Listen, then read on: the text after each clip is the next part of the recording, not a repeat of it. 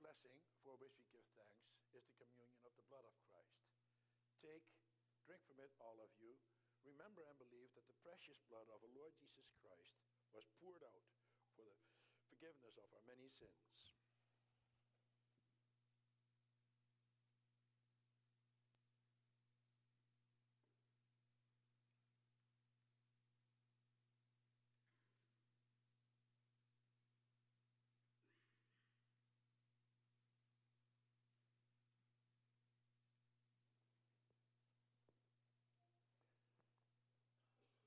Let us read together from the book of Revelation, chapter 1. And we'll read the first four verses to the first part of verse 4. And then afterwards, after a few words about that passage, we will sing from hymn 52, stanza 1.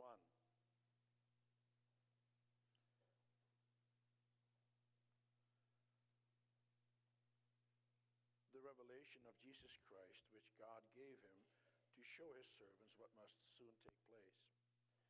He made it known by sending his angel to his servant John, who testifies to everything he saw. That is the word of God and the testimony of Jesus Christ. Blessed is the one who reads the words of this prophecy, and blessed are those who hear it and take to heart what is written in it, because the time is near. John, to the 7 churches in the province of Asia. Brothers and sisters, the book of Revelation deals with the great struggle of the church in the world, of Christ and of Satan. It reveals us how that great struggle unfolds and what the final outcome of that struggle will be. It also deals with how heaven, hell, and earth are involved in that struggle. As members of God's church, we are also involved in that struggle. The graphic details of that war are described in the book of Revelation. And that is one of the reasons that the book of Revelation is not one of the most popular books in the Bible. You don't easily read that at your supper table. Revelation deals with a lot of scary things. A lot of people have understanding it.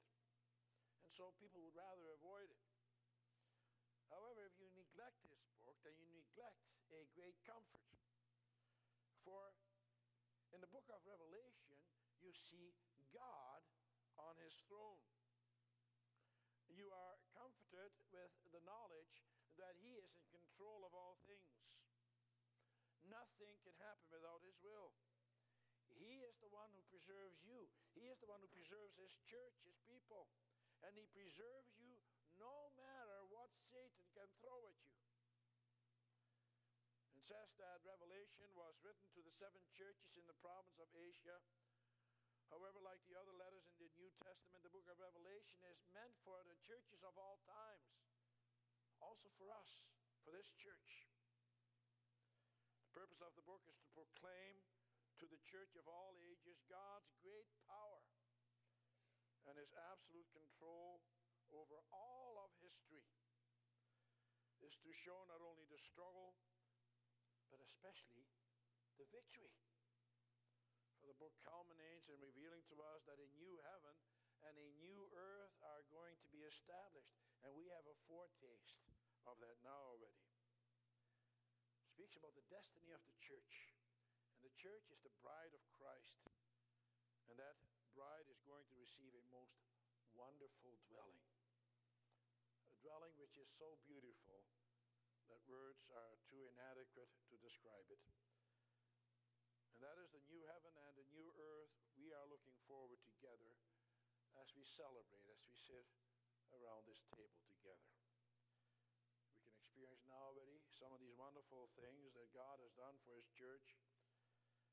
For together we can experience the wonderful gifts of the God of life, especially the forgiveness of sins.